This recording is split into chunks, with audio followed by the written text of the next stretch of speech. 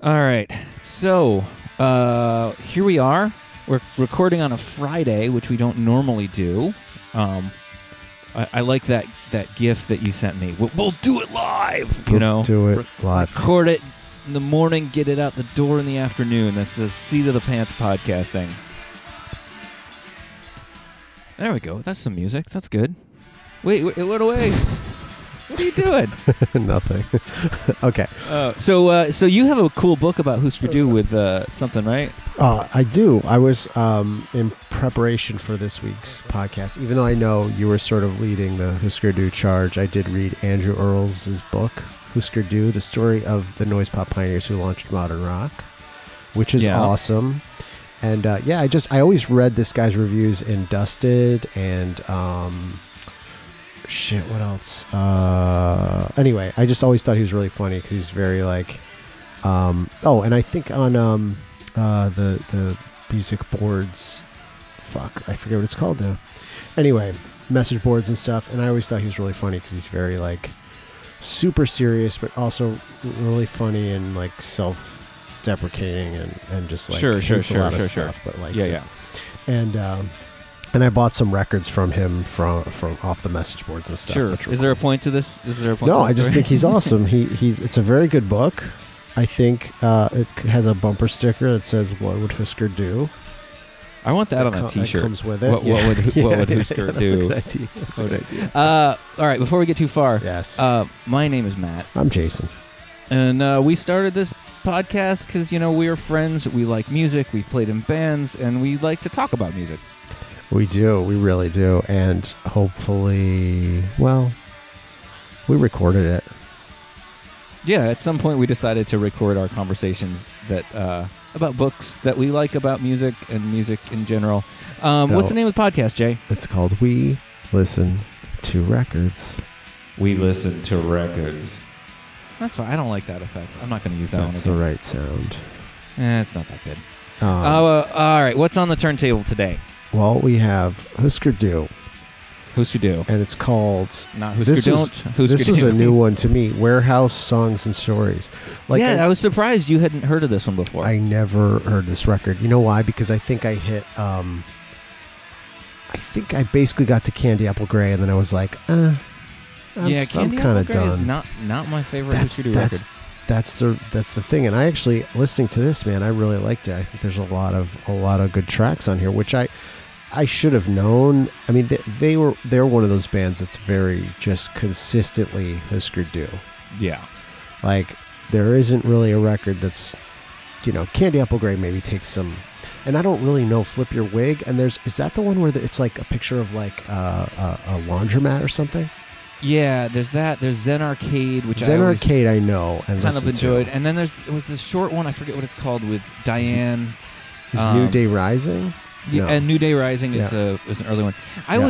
Before I get into, I have real deep feelings about this particular record. Please. But before I get into mine, since you're fresh ears to this one. Yes. What was your experience going through this as, knowing the band but not the record? Like what do fresh ears bring to this album from 1987? I mean, again, surprisingly, I liked a lot of the songs a lot, way more than I thought, because like I said, Candy Apple Grey to me, the times that I've listened to it and I've really tried have been sort of a little inconsistent. It's kind of a little all over the place, and it has Don't Want to Know If You're Lonely, which is fucking great. I'd love to do a mini-sode someday about that song, but I don't think there's anything else on that album I have much to say about. That's the thing, and honestly, I still have that record because of that song, and that I constantly am going, I need to like re-examine this, but I don't. So what's interesting about that, which is not the record we're listening to, by the way, right. but is, Husker Du's a three-piece. Right. And the two, like, songwriter-singers, the huge tension in the band is always between Bob Mould and Grant Hart. Right? So Bob Mould plays guitar, Grant Hart plays the drums, and then Greg Norton is the bass player. Right. And what's interesting about Husker Du, like a lot of the bands that I love, is there's no clear front person or sound. Yeah. Right? Yeah. So the albums kind of meander between different styles and different vocalists. And I think when I was younger, Grant Hart songs are more like blunt. They're more direct. Okay. And so I think when I was in high school, those are the songs I gravitated to. Like "Don't Want to Know If You're Lonely" is a Grant Hart song. Yeah. And it really connected because he's so just like front on with his feelings and with his songwriting. And I think later on when I was in college and in grad school, it's more the Bob Mould tracks and then the stuff he did later as a solo artist and with Sugar that I connected to more because it's more complicated. Yeah. Emotionally, it's more complicated songwriting. It's more complicated ideas. So I think that's kind of been my relationship to Husker Du. 2 is when I was younger, I wanted the punk rock of New Day Rising. Sure. And when I got slightly older, I wanted the more mature sounds of like Warehouse, which is what we're listening to. Yeah. Yeah. No, it's... I found really liking a lot of it. And they did seem to like play a little bit with like some percussion things and, you know, like you're saying, maybe more mature, or I guess more willing to sort of like experiment in different areas. Yeah. And I didn't realize till now either that it's awesome that they do, they flip between the songs. Like the first track is Bob Mould, the second track is Grant Hart, then Mould Hart, Mould Hart, Mould Hart, Mould Hart. The whole album, which I think is pretty funny, and that their final album is this double album where they're like, "Hey, we've got a ton of shit here," and again, I was sadly reading that the two of them were like talking through the record company, both saying like, "Here's all my songs," and then Bob Mould saying, "Here's all mine. Fuck you." And I guess it's going to be a double album then because I'm not getting rid of a single one. And they both were being total assholes, which you would think would lead to like a garbage record. But I mean, you know, it's like the Pixies. It's the two of them just fucking fighting it out all the time for like pieces and like and inches. It's such a shame too because if you look at the arc of this band, right, as they really are groundbreaking. I mean, they're from Minnesota and St. Paul, like kind of middle of nowhere at that point. They're putting out this really sort of intense music. I mean, I don't know at what point, but at some point, at least Bob Mould came out as openly gay. I'm not sure at what point, you know. But then you've got this like raw punk sound in Zen Arcade and New Day Rising, Flip Your Wig. Yeah. Then you got what a lot of people thought at the time was their most mature album, which is Candy Apple Grey. Mm-hmm. And then this album comes out, which is for them way different. It's I think of this as their tamest album by far. Yeah. And then in the middle of like what really could have been just like the Pixies, their sort of grand moment, like Warehouse. Honestly, should be the record that we remember from Husker Du. It should be like, I mean, this should have won Grammys and been the epic. Like, this should be something significant in cultural history. Yeah. And instead, you know, Grant Hart is like, you know, trying to quit heroin, and Bob Mould is like drinking heavily and ultimately ends up quit drinking. And there's like the band is just melting down, and there's like they're caught up in sort of Reagan era culture war shit, and it's just like, you know. Instead of this being remembered as sort of a great triumph, it kind of just slid through and disappeared. Yeah, yeah. Well, I guess too, like I know that they were talking about like Husker Du is known for in their live shows like only playing new stuff. So they wouldn't even play previous records. If you went to see them, you were hearing you weren't even hearing songs that you knew. So with this record, they didn't really tour with it because they kind of broke up like in the middle of touring because I think they were having trouble like with the bands that they were touring with like Soul Asylum and all this other garbage on Warner Records, and the Warner Records people were like I was reading again in this Andrew Earls book, like people were organizing shows for them in Philly at some like shitty warehouse, and people from Warner Brothers were like, we're not putting them on a shitty bill with shitty punk bands. Right. And the guy doing the show was like, listen, I've been booking these guys like for like 10 years. And Husker Du saying, we'll do what we want. And they played the show and like the ceiling's falling down.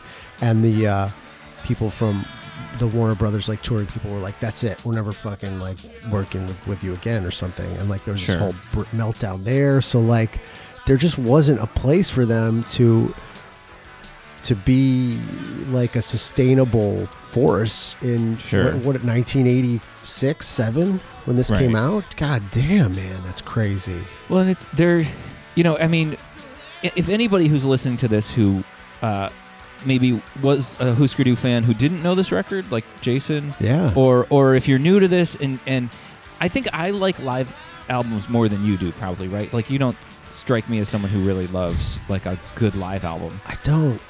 Yeah, like when we did the Built to Spill one, you know. But the Husker Du, the sort of live album that came out after they broke up of their last tour, it's called The Living End.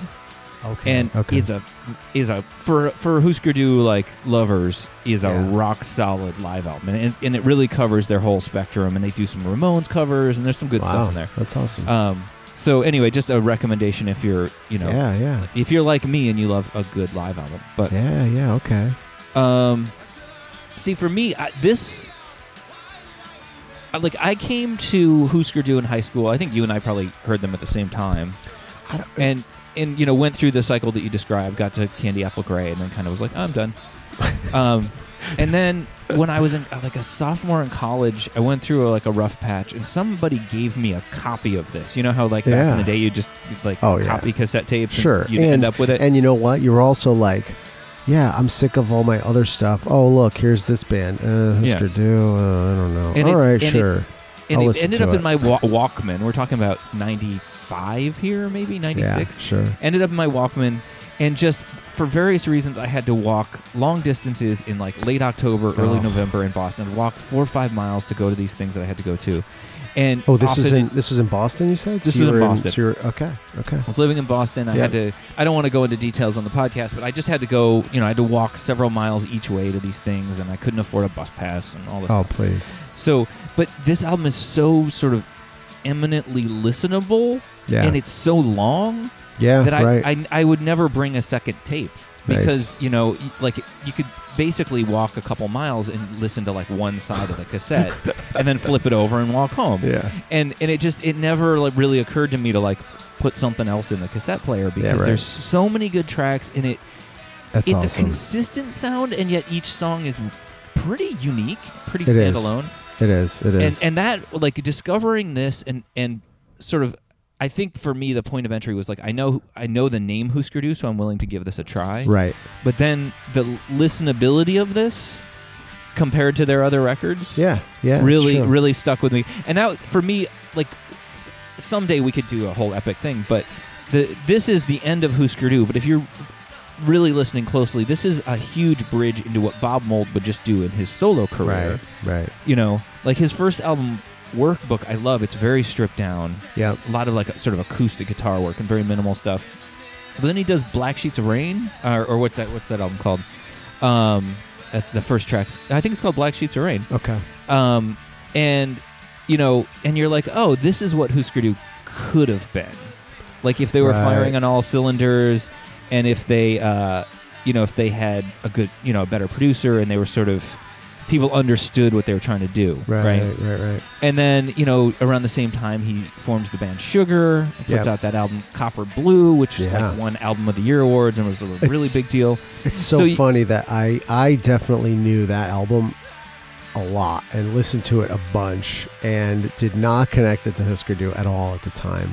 Hilariously. No. Yeah. You know what I mean? Like, so I think that happened a lot when I was in high school. Like, there were really like a few bands that I was like, wait, Morrissey was in the Smiths? Like, I mean, just dumb, fucking embarrassing shit like that. Well, pre-internet, like, how do you know shit, right? I think I just separated them so much in my mind that I was like, no way. Yeah, how could this possibly? Right. Like, but I'm just pulling up Wikipedia really quick. So Husker Du breaks up in 88. Yeah. Bob Mould puts out Workbook in 89. Okay, wow. Which is, I mean, again, if you're listening to this podcast and you have not heard Bob Mould's Workbook, like, do yourself a favor and listen to this thing. It's fucking amazing. And then he does Black Sheets of Rain, which is like a killer rock album. Yeah. And then he follows that right up with Copper Blue by, under the Sugar band name. Yeah.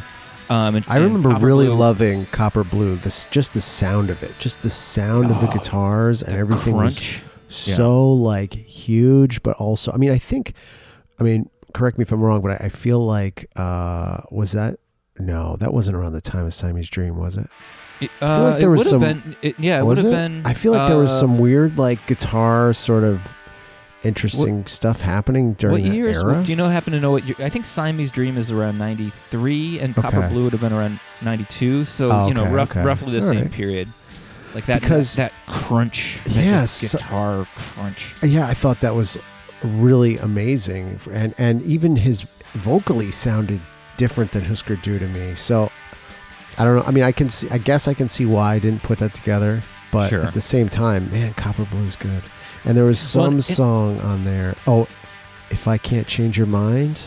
Oh yeah, that's a great track. Oh man, I remember super. I mean, and I of course I did not want to. It's so embarrassing. But one of the most ridiculous, embarrassing moments of my life was when I think I was totally blasting that song at home, and like my friends came over and they were like, "Oh." And I think I'd just broken up with some girlfriend or something. Sure, and they were Bob Mould is good breakup music. And they were like, "Oh man, we knew we better ditch her if we were coming over because we heard you playing this song." And I was like, "Fuck!" I'm like, "That's funny." Oh my god, it's ridiculous. And I remember feeling like such a loser, but I was like, "Oh god damn it!" Well, I mean, why was I listening that loud to begin with? I was like blasting it. Like they could hear we've made it like really a block far away. into this podcast without playing a song. Which one? Here, let me pick a track. Oh, and Fortune Teller. There's so many good. Actually, the track that's playing right now, Ice Cold Ice. Why don't you turn this up? Let's listen to this for a little bit, and then I want to talk about Legacy. Okay.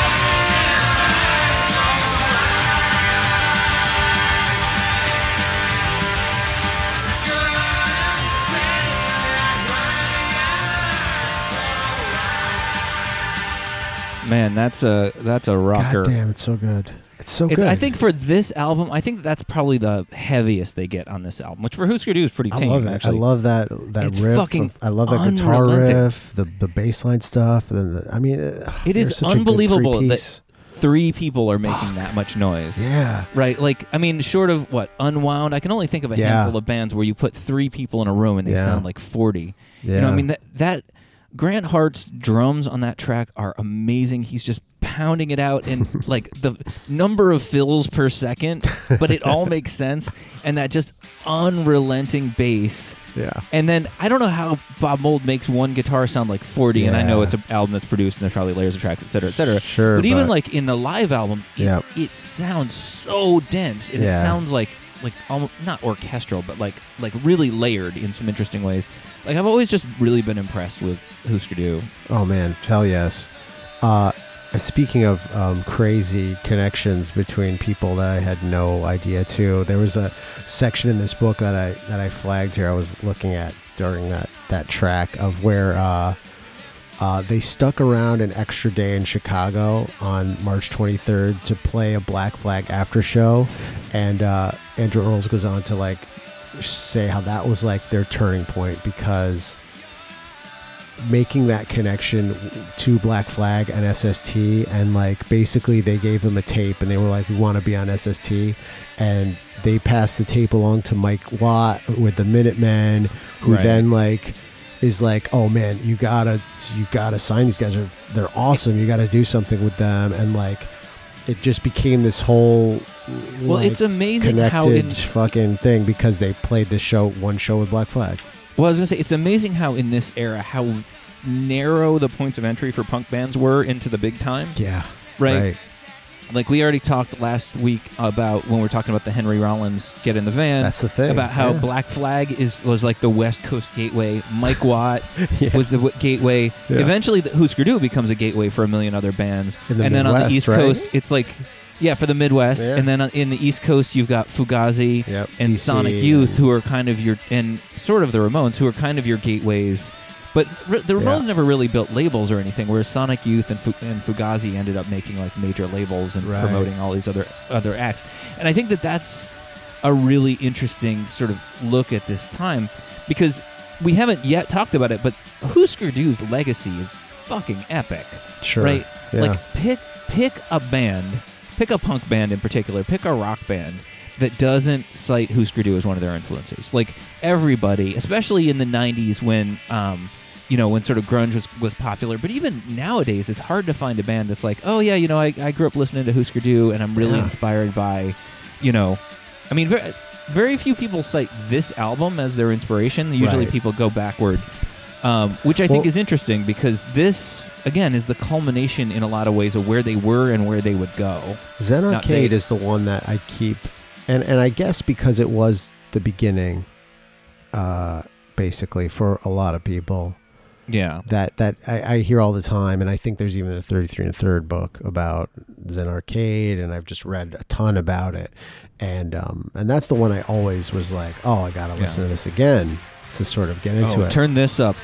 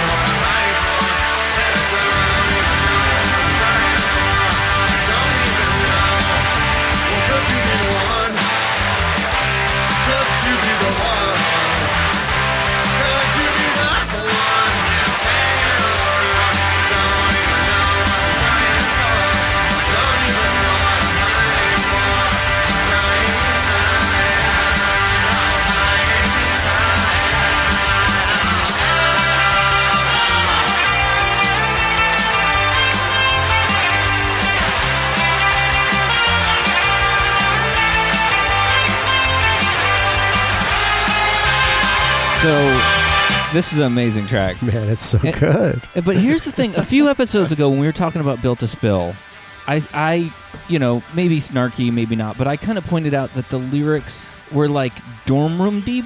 Yeah. They're like sort of seemingly philosophical without like going all that deep. Yeah. This is a track where I feel like it might be dorm room deep, but I don't think, like, I wrote down some lyrics while we were playing. Yeah. And there's a line that I've always loved from this track where he's like, "Is it only happiness you want?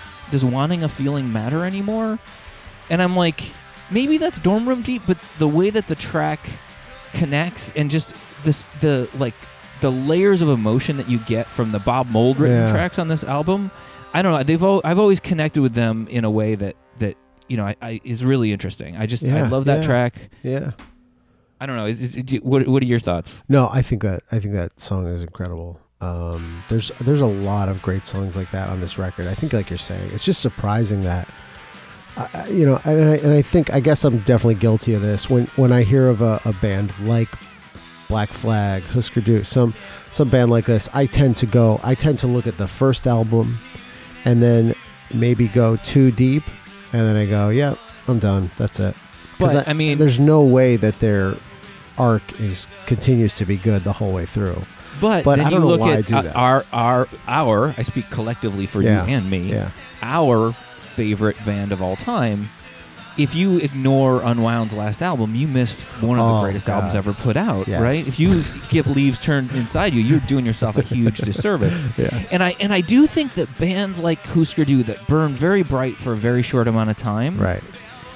In some cases, like their entire career is only 4 or 5 years long, right? So Warehouse is where most bands get to where their second album. Yeah. In terms of the culmination of their ideas and their skills. Husker Du just put out a fucking shit ton of albums in a very short period of time and grew really fast.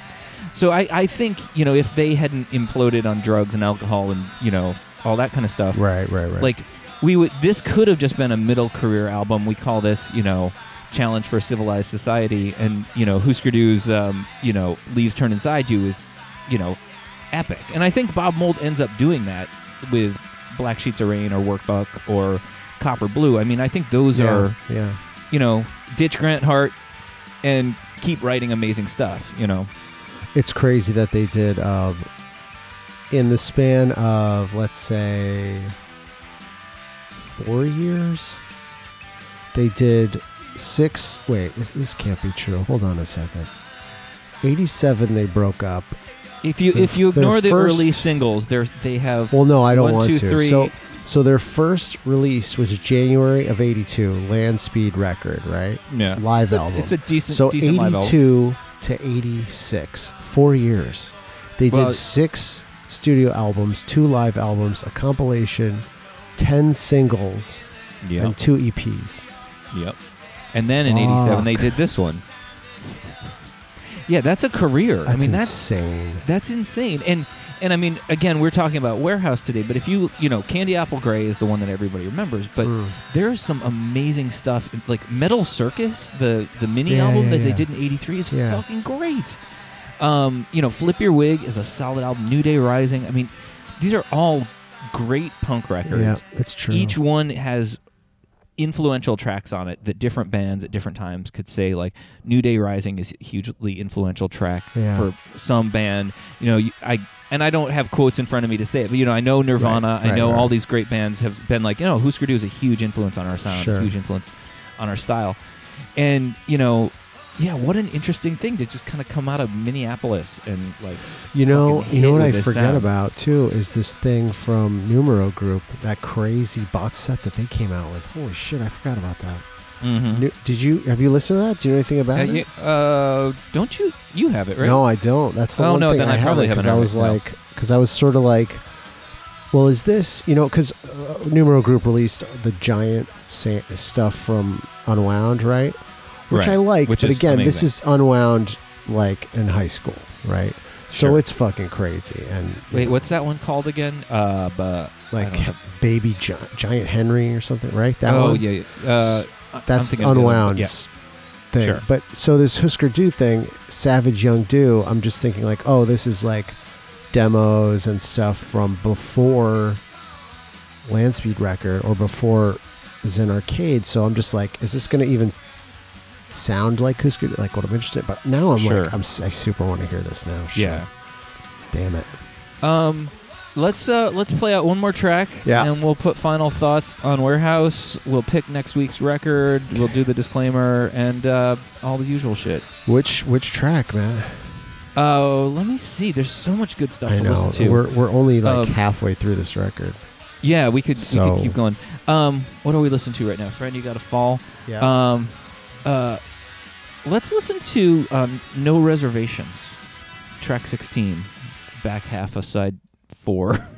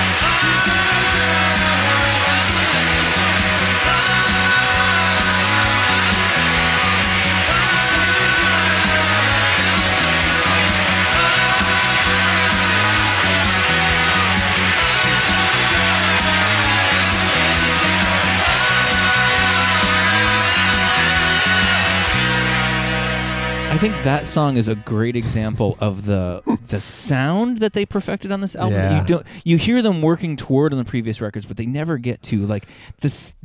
How can it be a fucking wall of noise and still have such clear, like pounding 4-on-the-floor drums, this amazing bass line, and then this like My Bloody Valentine-esque wall of noise on top of it. That's and what I was just listening to. Was like, where would you even start? I mean, as a fan of Husker Du, sitting in my house with a guitar, like, oh, let me just, I love this record. Let me just like, figure out some Husker Du songs. There's nothing to cling on to that's like, where do you even fucking start with this? This is just, it's a kind of amazing that I don't know what that sound is exactly, but man, it is so Husker Du. It's this kind of thin, a lot of treble, kind of tinny kind of sound, but is just multiplied. That amazing bass hook underneath it. Well, that's awesome. Yeah. I mean, I love that track in particular when the bass line kicks in. Yeah. Like 30-ish seconds into it, and it's just like, oh, you have my attention now. Honestly, I was listening to that. I was just thinking, as soon as we hit, stop on this, I was like, I know what I'm listening to all day. It's true. This is going on a loop. I want to go listen to this too now. It's like, this is great. It's also one of those things where it's like I can really tune into this and listen to it, or it can just totally work when I'm doing anything. Just like, because it does have that kind of like just consistency to it that I'm super into. I've said this before. I tend to like albums without lyrics when I need to concentrate. When I'm working, I love we've done some post metal on here. We'll do some more Pelican and bands like that. I love just kind of like a wall of noise without any lyrics going on. But yeah, this album, you're totally right. Like I can foreground it in my brain and really enjoy what's going on, or it can just slide to the back and I don't really notice it, and that's weird. I mean, it might just be that I've listened to this album every day for like 20 years. I don't know. It's like, so final thoughts from you on Warehouse. I think it's super consistent. This might be a great like first album to listen to, which isn't exactly the case for me, but in sort of a way it is. I don't know. What do you mean? What do you mean? I mean, like if you were like, oh, you don't know Husker Du, you should listen to this. Like Sure. it's hard to say if you should do this or Zen Arcade. I'm not really sure. I mean, Well, that's the thing. I think if I was talking to like a teenager, I'd be like, listen to Zen Arcade, listen to Metal Circus, right? Get your punk rock on. Yeah, right. If I was talking to somebody in like their 30s or their 40s, I'd be like, hey, this is this amazing punk band who also like produced this album that's heavy but not or it's like punk but not heavy, I guess is what I maybe describe this. It's true. It's very listenable. It comes while out of also that. being loud and punk. It's an evolution of that sort of playing with Black Flag and starting from that hardcore scene. But yeah, it's funny because I sort of never thought of them as hardcore. You know what I mean? Like I wouldn't put them in the same playlist even as Black Flag. No. But they absolutely were on the same venues and like within the same tours and stuff. And that makes sense. Is, like when we did the Camper Van Beethoven episode, it's shocking to learn how small that world really was and that San Francisco, I mean, whatever you call Camper Van Beethoven, you know, touring with Black Flag and doing Black Flag covers. It's like, well, even you realize that your vision of who should be hanging out with who doesn't make any sense. No, and it does, and maybe that comes with age too, where you go, yeah, of course. You know what? I just read this part where Husker Du was in San Francisco, and Jello Biafra was like, hey, why don't you guys stay extra and fucking hang out on my couch, and I'll get you on food stamps, and you guys can just fucking sit around for a while. And they were like, great. So like, yeah, you need to not put those things into little boxes and go, you know what? All these bands can help each other. And yeah, you don't like Nickelback, but you know what? Like maybe, and this is like really reaching, but like, I don't know if like maybe that guy's brother is friends with somebody or really respects. I think, okay, and who knows, that's a terrible example, but I was impressed with in the Heroin Diaries when Nikki Sixx is talking about, I literally think Husker Du, the new Husker Du record, and he's like, man, those guys are so great. I wish we could tour with them, but our label would never go for it.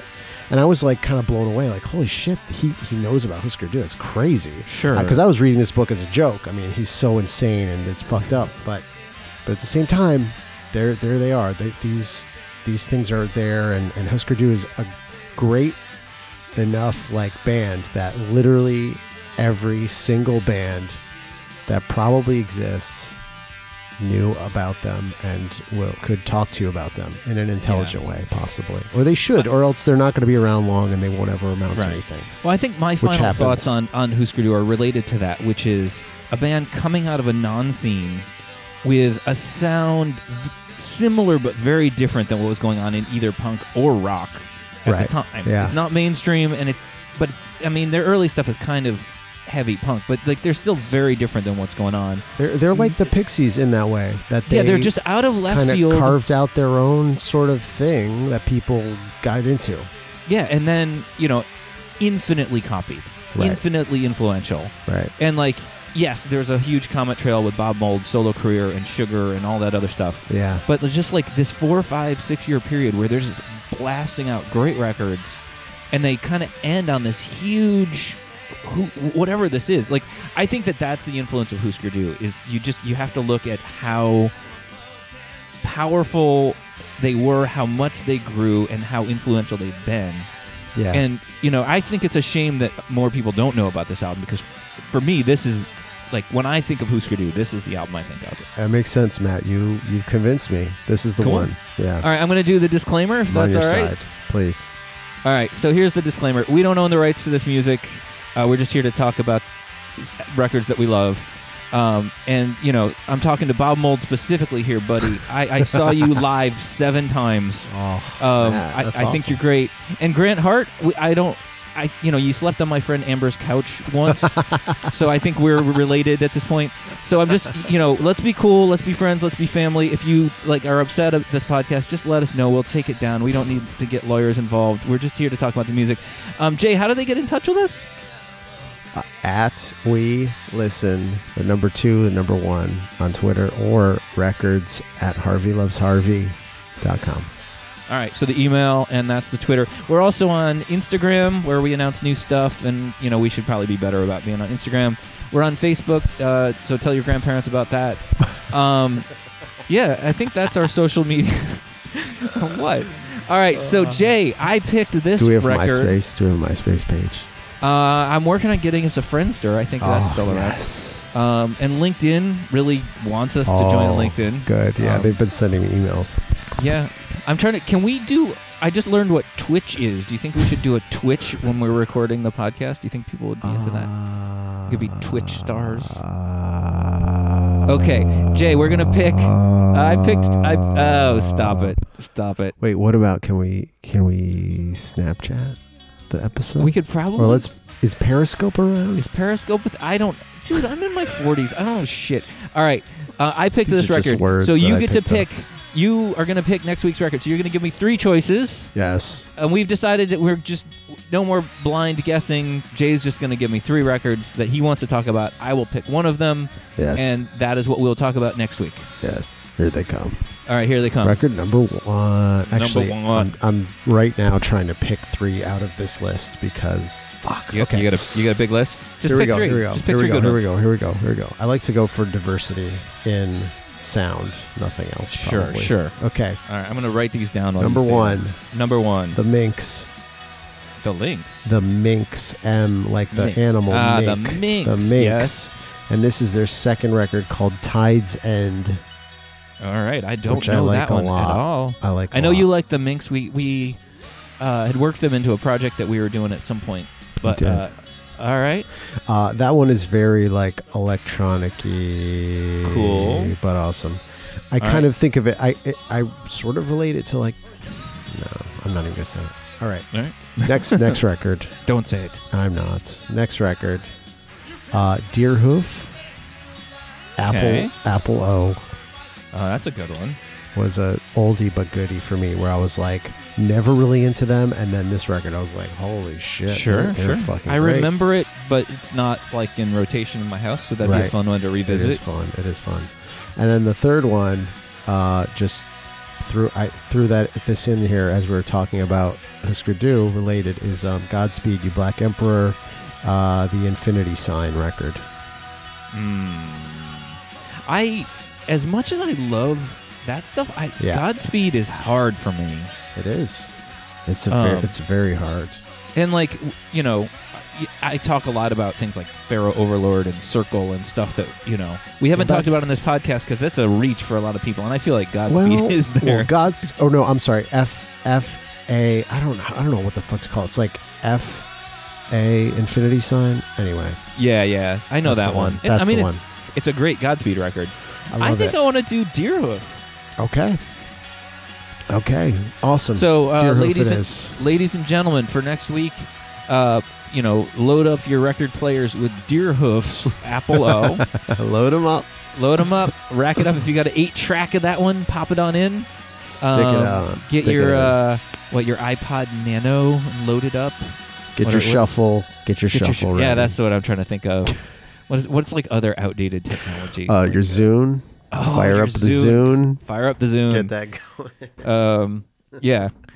Get on Napster and download it. Oh man, download that shit. Yep. Yeah. Track by track. By the way, don't illegally download music. No. All right, bud. I don't even think. How can you these? You know what? Just fucking turn this up and let's play it out. You just put it on. You just go to YouTube and watch it. Dude, play this track. No, actually, I want to play it out on. Let's play it out on this one. All right, let's go.